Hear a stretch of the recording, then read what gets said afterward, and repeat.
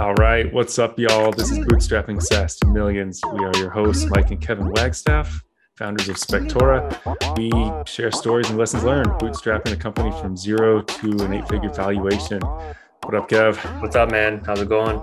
Good, good. Today, I want to dive in. I want to go deep. Let's go deep. I want to talk life philosophies. I want to talk about how we, like, what is our operating systems for decision making? I think too often aspiring founders or founders put way too much focus on like tactics, on tell me what to do. What's the blueprint for success? What do I need to do? I think podcasts, even like this one, get to this habit of being very like, oh, well, you do this and then you're going to be rich. And, some of that is super helpful. Some of it, I think overall, more of it is more bullshit. I think you need to refine how you think, because if you have a good like operating system for making decisions, then everything else falls into place. You'll figure out the tactics, you'll figure out the strategies that work for your business, and you won't need to listen to people like us telling you the to-dos. So hopefully I'm not putting us out of work here. Yeah, you get swayed less. You just get swayed less by all the distractions of life. Yeah. And when we talk a lot about making these intuitive decisions or kind of gut decisions, I think a lot of it is kind of the aggregate wisdom that you have of thinking deeply about things, of seeing situations come up and how you respond to them, how you'd like to respond to them. And that's what formulates kind of your framework for decision making. And so we each have given it some thought. I've jotted down like 5 things that I think kind of define my mentality, how I think I've historically made decisions when I kind of reflected back on my adult life. And so, yeah, maybe we can do one each, go back and forth and just see where it goes. Sure. Sounds good. It's funny, like life philosophies for me felt too heavy because I'm just not like as deep or philosophical. So then I just like corrected it to like ways I think about things. And that made it feel more approachable to me for mine. So yeah. Hey, I love it. Same thing, I think, just different words. Mine's more pinky out, sipping a wine glass. All right. You want to kick one off? What's your first? It's one that's top of mind. So I broke things down into five categories: health, money, work, friends, and family. And so like for health is one that's been on both of our minds a lot as we're aging and getting older. Bodies starting to hurt more. So I guess it's not fancy. It's really obvious, but consistency is the win when it comes to like physical fitness, and health is something that I've kind of a theme that I've repeated to myself when I'm like, oh, I'll just go down, like going downstairs and doing 5 minutes of whatever. It seems like it doesn't do anything. I'm learning it does something. And so injury prevention, just getting the blood flowing. I used to never go to the gym unless it was like an hour and a half of like hardcore everything, and so like to have a new mentality of just show up every day and do something. I know this resonates with you a lot and you're probably the king of consistency and discipline, but just sweating every day or even a couple times a week in some way, whatever you do, get to doing something that's a principle and something that I'm not even great at it yet, but I know I'm working towards. Show up every day to move your body, period. I love that. Yeah. Doing something every day. I think it does something for the mind. It does something for your self-perception. And man, it's so present in our lives right now because our dad is going through a health issue. And that kind of has made us reflect on like mortality, finiteness, like these things of like, oh yeah, all the self-care that we do now might be making an impact in 25 years. And, I like that you listed as first thing, because like kind of what we've seen time and again, like no matter what you have, you could be rich, you could be famous.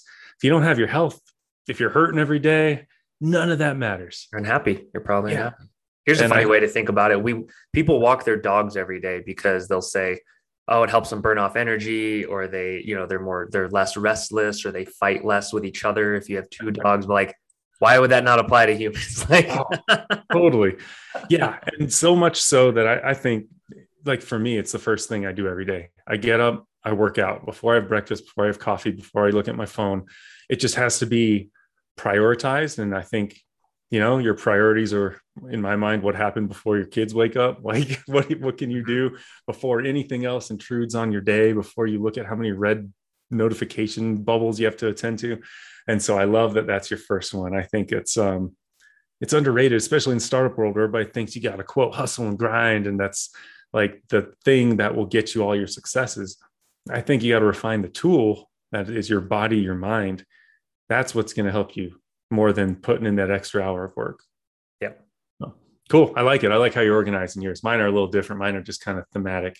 Yeah. All right. So my first thing that I put was basically minimizing regret. Like, how do you make life as interesting as possible? I feel like I've gotten to so many forks in the road where there was a safe path. It was boring, but it was safe. And then there was a path that was like the unknown, a lot of question marks, a lot of maybe difficulty. And I've always tried to say, hey, what's going to make life more interesting? What's going to be an awesome story when I'm like 80 years old and just telling people about my life? And that to me has made so much of the difference. I think I'm basically paraphrasing a Robert Frost poem right now with the fork in the road and taking the harder path made all different. And I think, this is shown up for me in a couple of places. Like when I got laid off from my first job, startup ran out of funding. I could have gone and gotten another job that paid really well, but I was like, maybe this is a good opportunity to like start a business. That was something I had always wanted to do. I was 26. I felt like there's very little risk. I have very little obligation. Why not? And that's when I started an adventure tourism business. I was just taking kids hiking, camping, and surfing, and it was pretty awesome. I didn't make a lot of money for the next couple of years, but I learned a lot of skills that helped me in different chapters in life. There was times where I was like, I always wanted to live abroad. And if I felt like there was no reason to stop me, like when I was 30, I just sold all my possessions, volunteered on a farm in France, dug trenches and cut down trees for several months. And I got to kind of check that off my list and feel like, damn, that was really interesting. That's something that most people don't get the chance to do. And I don't know, to me, that just like kind of lends itself to business when we talk about like, well, why not go after that opportunity? Why not think bigger? Why not try and become a billion-dollar company? Like you have to have some of this, I think, rooted in your mindset to be an entrepreneur, because most people will take that safer path. And so I would say to the aspiring entrepreneurs out there, if you're early on, kind of start thinking about when can you take those less safe, but maybe more interesting forks in the road. What turned to make you wired to be that way? Because probably after high school, I'm guessing you weren't wired that way, or like right middle school, high school. Talk about what was transformative in making, like allowing you to take the left hand path or whatever, the fork in the road that goes left. I think it started when I was 14, you were 11, dad came home, was like, guys, we're moving to Panama. We're leaving our white middle-class suburb and we're gonna go live in this foreign country. And I remember it feeling like so scary. I cried a lot. I thought I was going to miss my like 2 friends that I had. And yet we went down there and it was so cool. I think it brought me out of my shell. I discovered my athleticism. I discovered that I could be social and make new friends. It showed us different cultures, different ways of life. And that showed me that like, wow, yeah, there was like a risky decision mostly on our dad's part, but like by kind of forcing it and just walking that harder path, I personally gained so much. And so, that wasn't like the definitive thing. There was like, because then I still went to school for, college in like a safe kind of in the same state university. But it led me to maybe study abroad and then get a job at the international office and then say, hey, I'm just going to move to Hawaii after college, somewhere far away where I knew exactly one person, and just kind of try to build a life and see what happened. And so, I don't know. So it's kind of cool that our parents kind of forced that first step. And then that kind of, gave me some of that confidence to be like, okay, let me just keep taking those like scarier things. But I don't know. It's a good question. It's always hard to pinpoint. Yeah. Moral of the story, choose adventure. Humans are resilient no matter what background or privilege you come from. I think people are resilient and can figure things out. Love it. Yeah. Cool. What's your number 2? Another one in the health category, more around diet. Allie and I had worked with like a nutritionist, like in anticipation for getting pregnant. And one huge takeaway or I guess theory I subscribe to now is that the world always wants to give you definitive advice, like eat eggs, don't eat eggs. And after doing like food allergy tests, food sensitivity tests, blood work, you come to realize everyone has a different background and lineage, which dictates what they're sensitive to. And so it's obvious, but then, once you see it in tests of like, oh, I handle like soy and pasta better than Ali does. And just realizing that like, oh, all that blanket advice is kind of bullshit because they're just trying to cover the masses. And it has to be that if it's in a magazine, it's got to be for everybody. So like my general rules have just been like, well, green stuff's pretty good for everybody from what the, nutritionist says. Like hard to go wrong with like vegetables and salads, but then things like pasta, eggs, chicken, whatever, name your thing.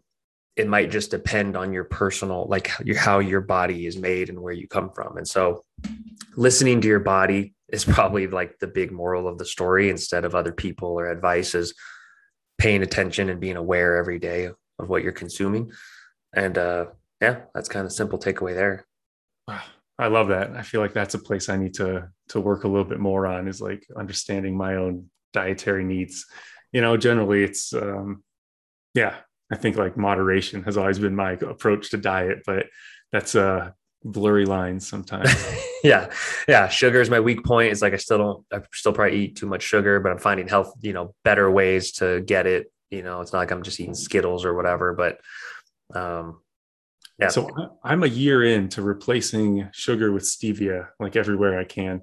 And now my taste buds are very acclimated to like stevia, where it tastes awesome to me. Like coffee without stevia is, yeah, sugar tastes a little better, but as a substitute goes, it's not too bad. Hopefully we don't find out stevia gives you cancer in like 20 years, but that's great. So what'd you have for breakfast this morning?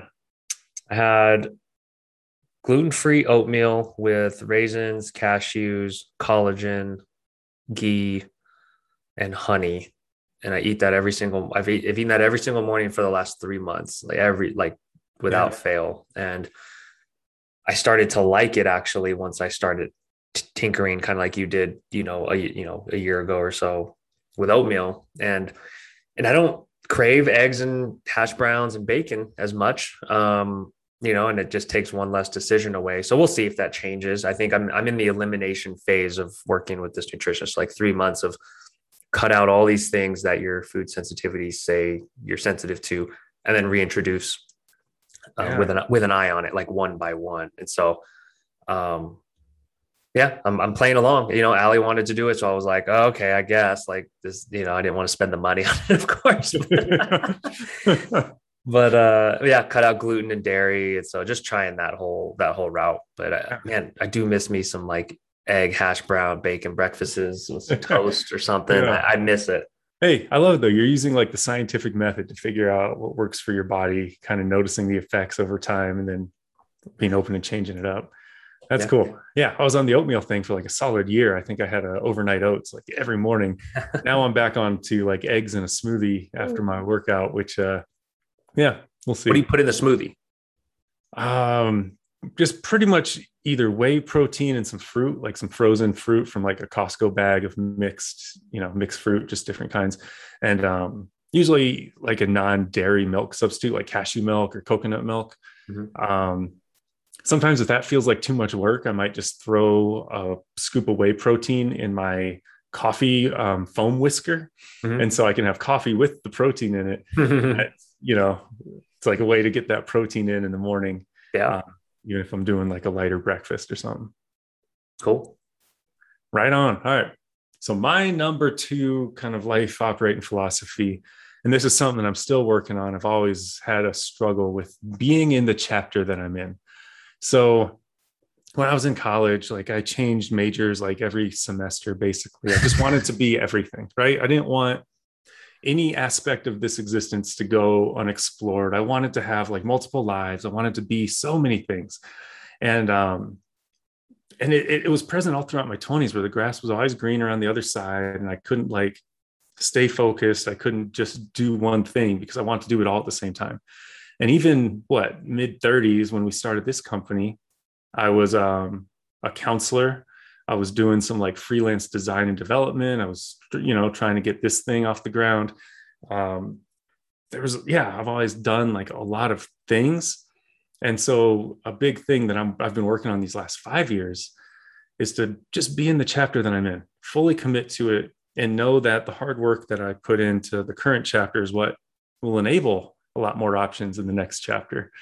And so, that can apply day to day, minute to minute, even of just like, yeah, we all have dozens of things to do for any given day or hour. By thinking about them all at once, you end up getting nothing done. So by focusing on the one thing, like that to me is the key to productivity. We talked about before we hit record, right? Where we have so many things on the business front that are weighing on us. And how can we flex that mental muscle of just being very present right now to making this podcast, doing it as well as we can. And then when we hit stop, we move on to that next thing that's top of the priority stack and do that really, really well. And so, yeah, it applies to the micro as much as the macro. It's presence, it's focus, it's discipline. It's all those things that, everybody talks about. But yeah, I just kind of, like to sum it up for me is like be in the chapter I'm in. Love it. Being present. It's easy, simple phrase, hard to do. I liken it to investing, which is my next, part of my next one of the gains that compound just from being a long-term investor. And so it's like, you're a long-term investor in your relationships, your kids, your business that you're in, whereas sometimes on Twitter, I see guys where I'm like, they're trading every day, the stock or the business that they're in. And one of them, some of them are starting business after business after business, and they're playing the volume game, which is, that could work out too. There's times where that works out. One of them pops and that becomes your thing, just a different approach. I look at it as blue chip, mutual fund ETF investing, you maximize your chance for gains. Yeah. And I think it speaks to the mentality of the world now. People want easy wins. They want shortcuts. It's a kind of old school to just put in consistent work over time. And that's, maybe we're old school like that. Yeah. So speaking of that, a couple money, just the ways I did it. So it's not right or wrong. I think I come from a finance background as a finance major. I kind of learned from the school. One of my professors was big Warren Buffett, Charlie Munger guy. So we had to read all those books. So basically this is more prescriptive than philosophies, but it's like start a Roth as early as you can, fully fund it, do your 401k, fully fund it. It's boring. It's the basic advice. I think I ate chicken and rice for a couple of years just to save enough to buy, the first condo or townhouse, because you can eat fairly healthy. That's, it's what bodybuilders eat, chicken and rice. So it's like, just eat that. And then invest for the long term, get into the boring stuff, give yourself maybe a little bit to trade, but especially in this kind of era of, GameStop and AMC and crypto, it's getting increasingly harder to say. And I just did this about a month ago of just waving the white flag and saying like, I don't want to trade. I don't want to live that life. So I just put it into boring ETFs and I'm just going to let it ride for the next 30 years. Yeah. Cause you've definitely been into the kind of day trading at times in your life, or like putting a lot into one company. You want to talk about that a little bit?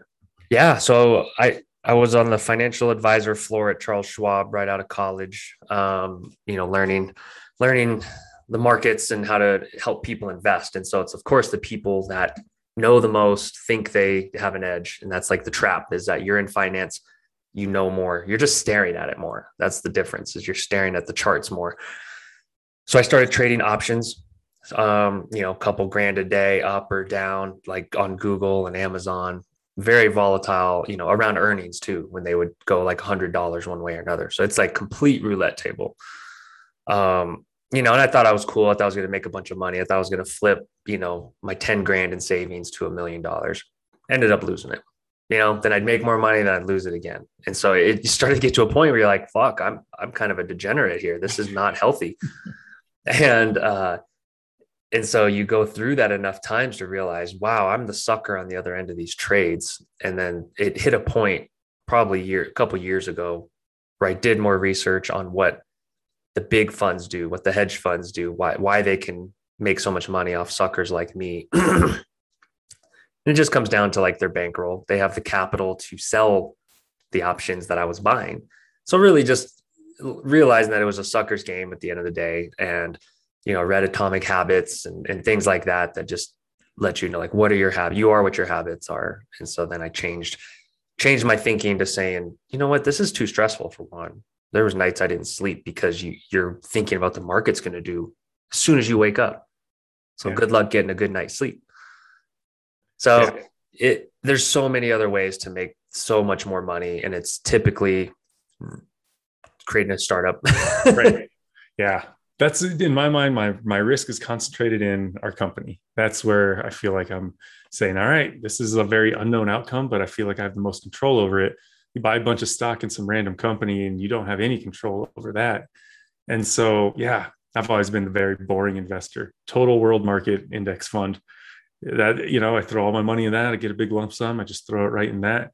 And I've been really happy with the results. I think I've averaged like 12% since I was in my early 20s, like annual gains. And it just keeps compounding. I had a very disciplined approach to constantly maxing out the Roth, and every opportunity for, when we started the company, SAP, now 401k, like all these things, you just watch it grow and you're just like, wow, this is how people get ahead. It's like smart, sound, nothing fancy, just safe investments and the ability for time to do its work.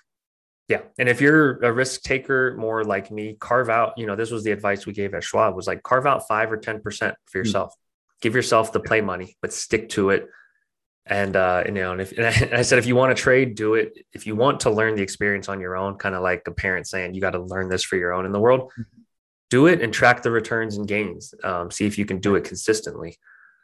Unless you're Bobby Axelrod and you have some inside information or something, great. But otherwise, you're probably not going to win. The house is going to win. Yeah.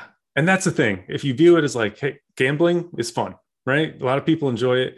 If you view it as, hey, I'm taking some gambles on some Bitcoin, some Dogecoin, on whatever it is, cool. Just understand that's what you're doing, is gambling. You're not an investor at that point. You're somebody that's speculating on something to happen that you have almost no control over. And so, I get worried sometimes when some of our younger team members are like, oh, I'm getting into investing on the side. Oh, yeah. What you doing? Yeah, I just bought a bunch of this new crypto. It's like, it's, I know it sounds sexy. It's, it's like you said. I just wanted exposure. So I did 5%. I told myself 5% or less of my entire investing universe, including real estate, in either Bitcoin or Ethereum. And that's it. Like none of the other new ones, just the ones that have been around. And I'm prepared to lose that. Yeah. Like if I lose it, I'm going to live with it. If it turns into something that doubles or triples, great. I'm not going to get rich off it either. So it's more of just to say I'm in the game and to feel like I'm participating in it in case it becomes the next, real currency. Totally. Cool. All right. What you got next? So maximizing learning. This is like, to me, something that's always been at the core of who I am. I've always enjoyed school. I've always been a great student. I stuck around college for a 5th year on my own dime just to take random classes that I was very interested in. I took like a Buddhism class. I took a human sexuality class. I just really enjoyed learning. And there's so many things I wanted to learn about. After college, I just would take a class at the community college on random things every semester.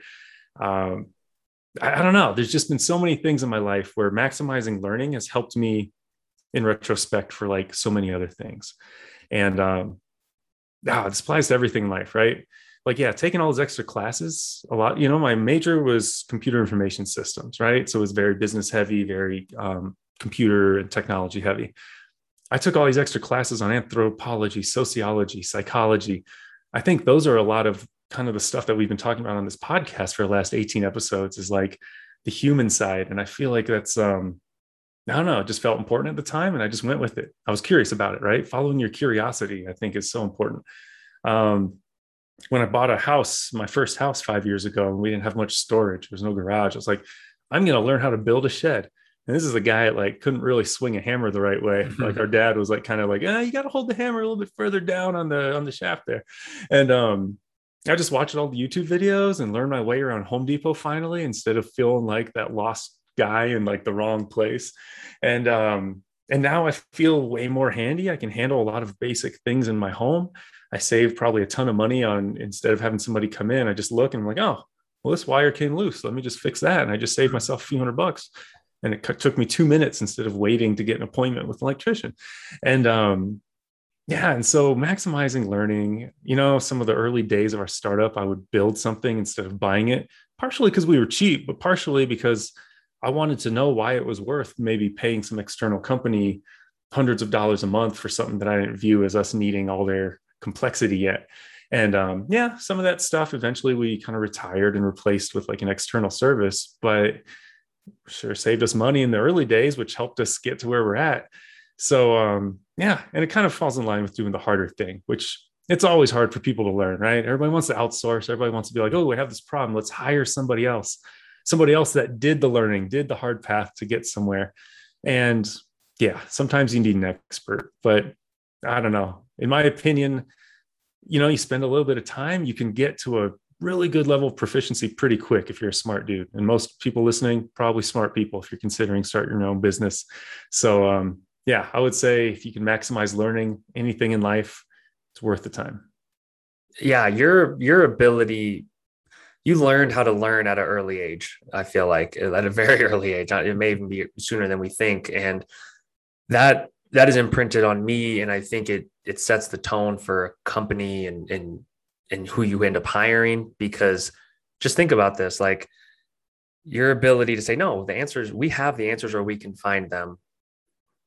The contrapoint would say, oh, well, you're wasting time. You got to scale now, react quick, blah, blah, blah, and the pace of everything right now, this is going to make me sound old as fuck, but like the pace of everything is speeding up. It's like accelerating the rate of change, and the rate and people's attention spans are getting smaller. Right.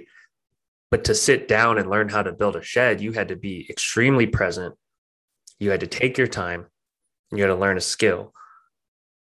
Boy, if you have a company and your people don't think that way, they're always looking over the fence at like, who's going to fix this for me? Who can someone write this blog post? Can someone design this in Canva? Can someone make this podcast? And no one's doing shit all of a sudden, and everyone's outsourcing it. And so it's an amazing skill to learn how to learn. Yeah, 100%. And you're right. I think it's odd because I felt like our generation, we're in our upper 30s and early 40s. We grew up as the internet was coming out. And so then it suddenly felt like we can teach ourselves anything. Like most of the ways I made my money in life was through skills that I taught myself off of the internet, some free tutorials or blogs or videos. And it's surprising that, yeah, now it's like the younger generation almost has this like outsource mentality. Like, I don't want to cook my own meals. I'm going to hire some service to deliver it to my house every day. I can't even drive to pick up my own food. And some of it's great. Like efficiency is great. You can focus on the things that you do well, a little bit better, put more time into other things. But to me, there is that danger that like nobody wants to do anything but their one thing.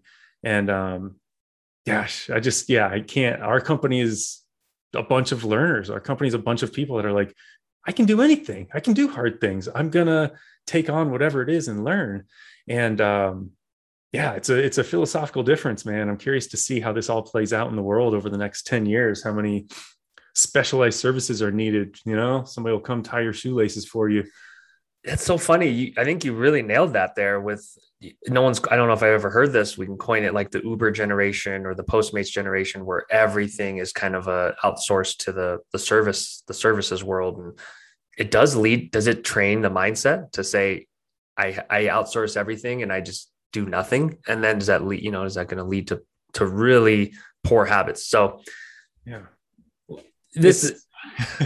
we can lose. This is loosely connected to my next one. So I can just like basically piggyback on this, but early in your career, say yes to everything and know if you're learning or earning. Like take a job, start a company, know what you're doing, like figure out if you're there to learn, go all in on that. Like you said, learn as many skills as you can, as many marketable skills.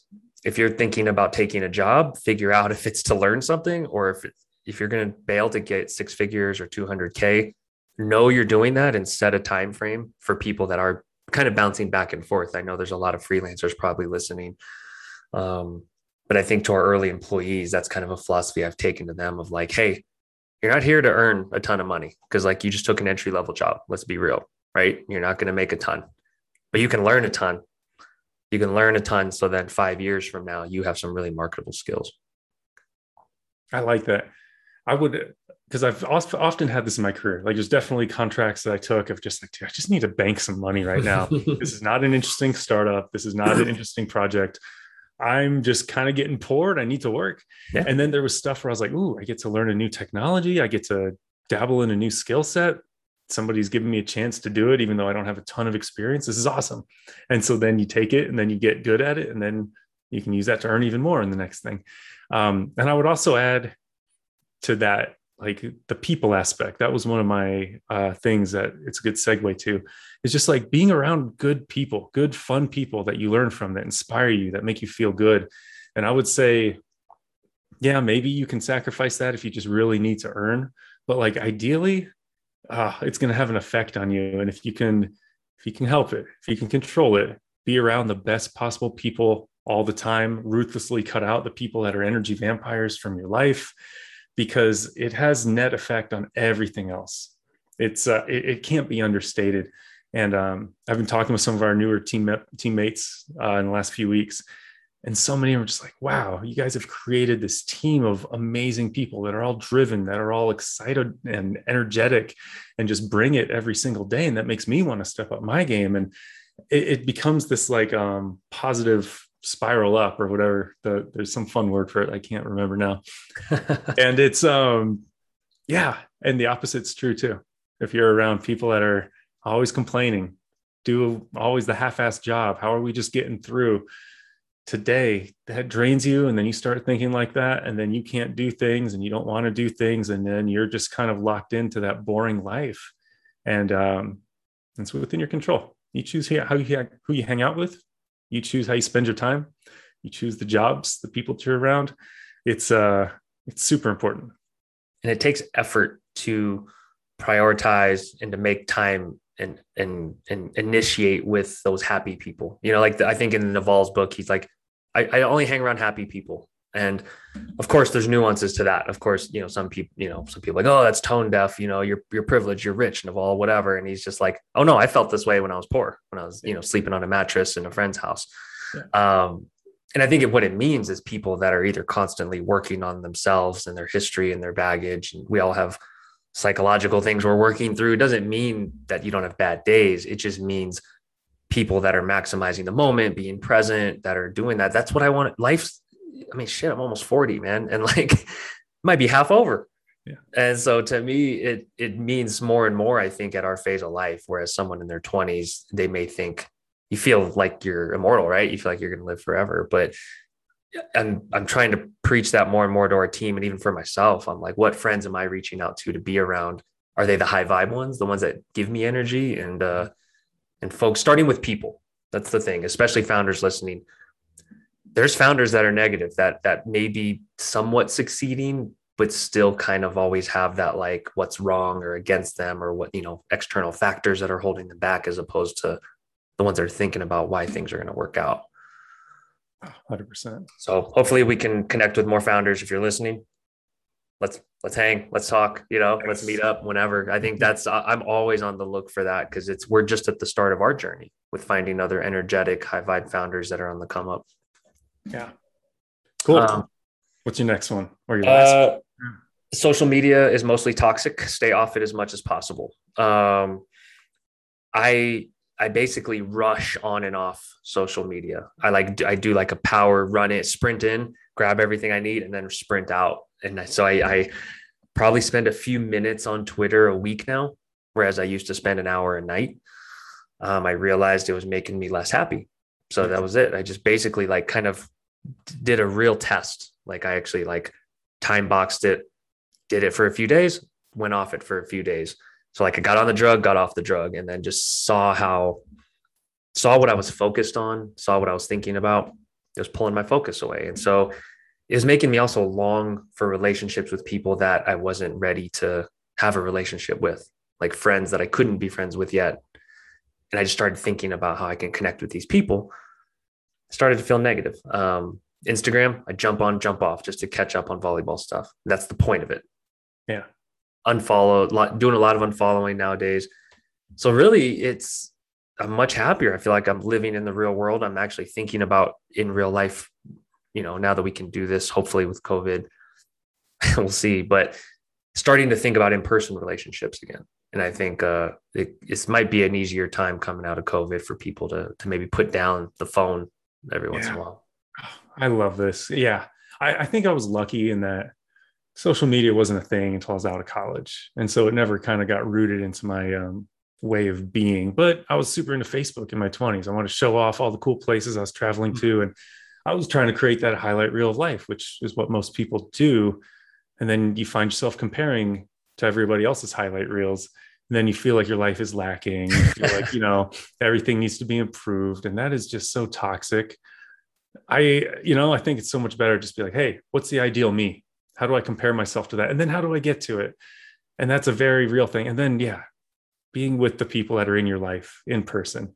How many hours are spent each week sitting on a couch with your spouse, but your mind is in some social media thing and you're not connecting with the person that probably has the most influence in your day-to-day life. Like what a thing. And Especially for founders too, man. It's so, because we're all looking at the next rung up the ladder, right? And it's like, I'm sure that's why I want to talk to people that are even, at levels behind us or whatever, quote, air quotes.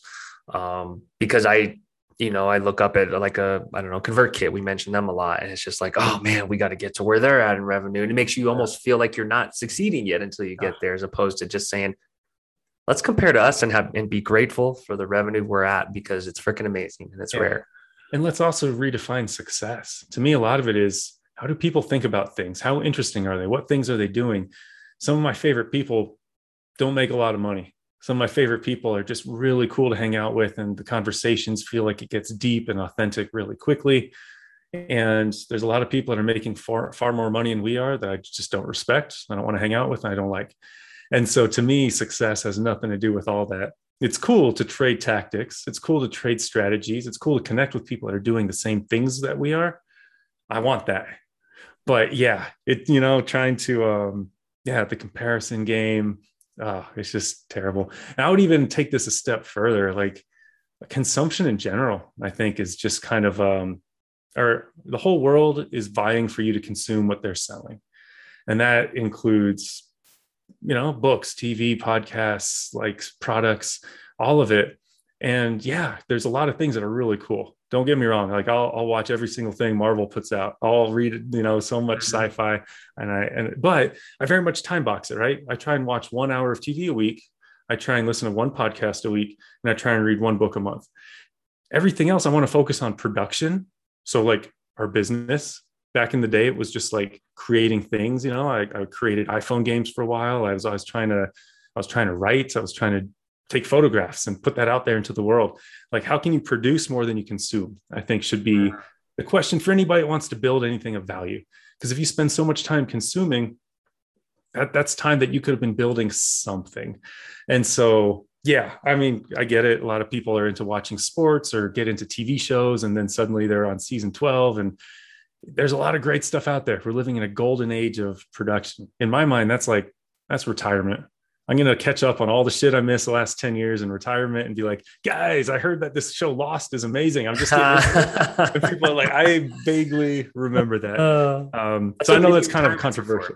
That's what mini retirements are for, in between businesses, like, I feel like, that's the path I want to take, is like do a business for, 3 to 8 years, either step away from it, start another one, or join another one. And, but have a mini retirement in between that. And that would be a fun time to do that. Oh yeah. And, to the extent your body allows, I feel like anytime I watch sports, I just want to play that sport. Right. Mm-hmm. Like, and so in my mind, I'll watch sports, maybe get just hyped up, and then I'll go and play something. But like, so many people I know can lose a lot of time into watching sports. And man, I don't know. What's your take on that? Because you grew up kind of watching everything, and now you've kind of shifted a little. What's your take? That I wish I didn't spend so much time watching. That it was what I identified with, because I played basketball at a high level, played in college, had a chance to play pro overseas. So it was my full identity. So then I think I was watching part for entertainment, part to learn, and part to like get better at the game. And I bonded with friends, went to games, things like that. So there's a friendship element, which I appreciated, but like, God, laying on the couch watching for 3 hours, like Jesus Christ, like there's no way my body in my 30s could handle that. So I naturally stopped doing it when I realized like just being sedentary for, some of these guys watch 6 hours of football a day. And I'm like, what could you accomplish on a Sunday? How much, like, think of the businesses you could start, the people you could influence, the way your life could change. So yeah, I'm all pretty much out on watching sports. I watch volleyball now because I play, and that's kind of my new junk food in terms of like what I'll do in off time, or I'll like pay to go to an event because it's very relatable to me, and there's a social element to it. Yeah. The social element's super interesting because you're right. Like sometimes I feel socially out of place when people like throw out these names that everybody just seems to know. And I'm like, wait, who's that? And he's like, oh, it's like the best quarterback alive or the best tennis player ever walk the earth. I'm like, cool. I can't participate in this conversation. Right. And so there's definitely some social alienation, but I guess, yeah, it depends on your needs, right? Evaluate your friendship circles. Because yeah, if we start talking like some sci-fi series, me and some of the developers, then certain people are just like, I'm out. So we all have our things, right? Yeah, exactly. So let's move on. This is one of my last ones. And it's booking a few trips a year, no matter how small, whether it's one night, small Airbnb outside of the city, that's $100 for a night, all the way up into like go to the beach, but book it, because I've been a believer over the years of having something out in the future kind of just always gives you that anticipation. It always gives you it's like a constant reminder that you're taking care of yourself, and you get the benefits of it from now until like April next year. So like I just put a friend's wedding on the calendar for April next year. I'm probably going to be excited about it every couple of days for like 9 months. And so, and so I'm a believer of that with family. And then also carving out trips with friends, or like guys trips, because I have a few friends that one friend, he has a son that's 5 and a daughter that's 2. And this guy, he gets more leeway, I think, than most men or women, but he does like 4 guys trips a year.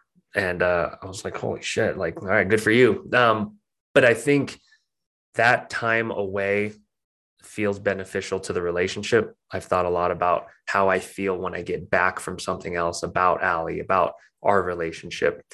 Obviously with young kids, you got to, carefully coordinate this, and it's got to be money in the bank and a trade-off between you and your spouse. But man, like the depth, I think, of like a weekend away with guys can replace maybe months of hanging out once every week. So like, I think of things in terms of depth of relationship, and a shared experience is deep. Going to the beach together, going to Seattle, going to Austin, wherever. Yeah. And so we get that in a way. Like sometimes our work trips are really cool, and we've bonded with even teammates and each other and gotten to have these shared experiences. Like that Austin trip was like amazing. Yeah. That like checked all the boxes for me. That was great. Totally. Yeah. So stuff like that, I think it's easy to just not do, right? It's easy for a year to fly by, and then you're like, shit, I just kind of been doing the same thing. And why am I uninspired? Maybe I need to shake things up. 100%. I love this. I know I need to do it better. My wife and I are notoriously bad planners. We just do like these impromptu trips and book it like a week before. And then I get to miss out on all that joy of anticipation that you talked about. Yeah, I need to just plan ahead in life and get some of that joy. And you're right. Every time we come back from it, like coming back from Austin, man, batteries were at like 200%. We just were ready to take on the world. And we need to, we're going to start doing team retreats as soon as, we're kind of waiting for everybody's kids to get vaccinated, because that's a concern for many people. Mm-hmm. But once that happens, it feels like, okay, we can really start to do a lot more things. And the stuff that comes out of that is just phenomenal, like you said. What parts of that Austin trip do you think helped recharge the battery? Because I have a few things in mind that I think are specific themes to focus on, like on these trips. Yeah. So like you said, the deepening of relationships with, you and I got to hang out some quality, just one-on-one time. That's awesome. Mm-hmm. And then with some of our teammates that we brought along, I just remember going kayaking in the river, or it was kayaking, in the river, and we just got to connect, trying to and doing something physical like that. There's always a greater level of connection. Like some of my best friends are through the volleyball world because you just sweat and you win and you lose and you get hurt together and you overcome. And so there's something to that. And like sharing meals and just, having a few drinks together, you get drunk with somebody, there's a different level. Me and a teammate like kind of cried together on the front patio Yeah. at a random bar on some party street, just talking about like kind of what the business has meant to each other and the team we're building and the opportunities that she feels like she's getting. And it was this beautiful moment. So that was a highlight. And then the conference itself, of course, just like the high vibe, the energy, everybody was there to like grow and build. And that mentality is so important to be around. How about for you? Yeah, it was, I thought about it as a shared spontaneous experience. And it was like, we all kind of collectively decided to do something spontaneous, bonus points, because it was a physical activity, the kayaking, and then just like deciding on the spot to go somewhere. So it's like this like, we're all going on this mini journey together. No one planned going to that particular restaurant or bar. No one knew, what we were going to drink. It just, that feels like mini adventures together. And I think when you do that, that is like a 100% unique experience, which bonds people, And so I think like that is like, that's what the new adventure journey is. If you can't just go to Europe and live for 2 months, you know what I mean? Like you find moments like that, and we packed it all into like 3 or 4 days. And so it's like, how do you recreate that a couple of times a year? And I think that's winning. That's enjoying a good life to me. Yeah. I love how you talked about like the spontaneity aspect, because maybe that's why I don't plan, is because I get more joy when things just spontaneously arise. Seems like the world's against me here. Good Airbnbs are booked out like a year in advance. Especially now. Yeah. Especially as things open up. It's harder and harder. I got to figure this out. Yeah. All right. My last kind of life philosophy, I view everything that I'm doing as just practice for the next thing. And so this, it takes the pressure off. This company, hey, we're just practicing for that next amazing company that we build. We're learning the lessons. It makes your focus be more on lessons instead of outcomes, which takes the pressure off.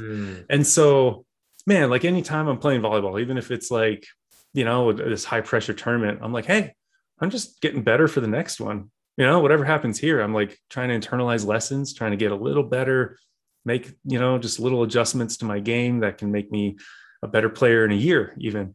And, all the random shit I did in my 20s, I was just like, hey, I'm just accumulating skills for like whatever comes next in life. And I just think it's a fun mentality to have. I don't know. I don't know where this came from or if I made it up or found it somewhere. I can't even remember. I just always have kind of had this in my head, like, hey, it's all practice. Your lifetime of learning. Like you said, lessons over outcomes. That's a beautiful phrase right there. Like that could be on a poster. I only have one more, and it just, hits home with us with dad, having a health scare, is just like schedule recurring time, or at least like putting on your calendar to reach out to your parents. Because anyone that's in this age bracket of 20 to, 40 or 50, we just don't know how much longer they have, especially with like the COVID stuff. Obviously it's obvious the impact of that. So taking the time to answer the call, to return the call, the text, communicate in the way that they want, that's something I had to kind of learn and adjust to, where I'm just like, oh, dad, just text me. And he never texts me. He always calls. And so it's like, finding that time, spending the time, at least telling them you love them, and having that conversation if you're not geographically near them.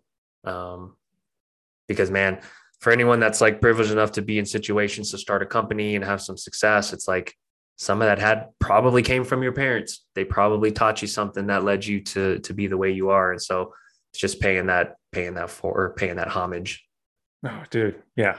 Like I told mom and dad when they came over last weekend, it's like, y'all give me the genetics and the upbringing to enable all this stuff that came after. Like my ability to work hard, my ability to learn surely was rooted in genetics and upbringing. Mostly, I don't even know what percentage I can claim as like choice, because then you get into free will discussions. What is choice? Like I make the choices I do because of how y'all raised me. Right. And so right. So it's that can't be overstated. And let's extend that. like, your spouse, the friends in your life that support you and help you through things. Like, let them know life can be short. Shit can happen. Don't have those regrets that you never got to tell people, like how much they impact and help you in life. And just makes people feel good. Yeah. You don't have to be good with words to do it. I think it's almost this thing where you like kind of force your body forward to just say things that sound awkward, but make people feel good. Don't hold back on that, especially after coming out of a few years we've had just in general with the climate. It's like, I try to tell like, the checkout person at Sprouts, something genuine, or the person on the phone at Gusto I just talked to, where I was just like genuinely trying to just make them even smirk or smile a little bit. And that makes me feel better. So it's part selfish, but it's also just good for the world. In this transactional world, man, how can we still see everybody else as human beings? How can we acknowledge who they are, see them? That, to me, that's like always a goal. I want to know every service person's name, ask them something personal, share something authentic with them. It's hard, but I think us kind of keeping this whole civilization thing together kind of depends on it. It's putting positive energy in the world, just bit by bit. A unit of good energy gets kind of shot out. I think of it like a video game where it's like this little like pixel that just comes out of you. That's good energy, but it's out there instead of taking it, Oh yeah. Wow. This got deep. Cool. Good shit. It's like one of my favorite episodes, I think. Good. This is your idea. Good idea to do it. Let us know what you think about it. All right. Thanks, y'all. See you next time. Later.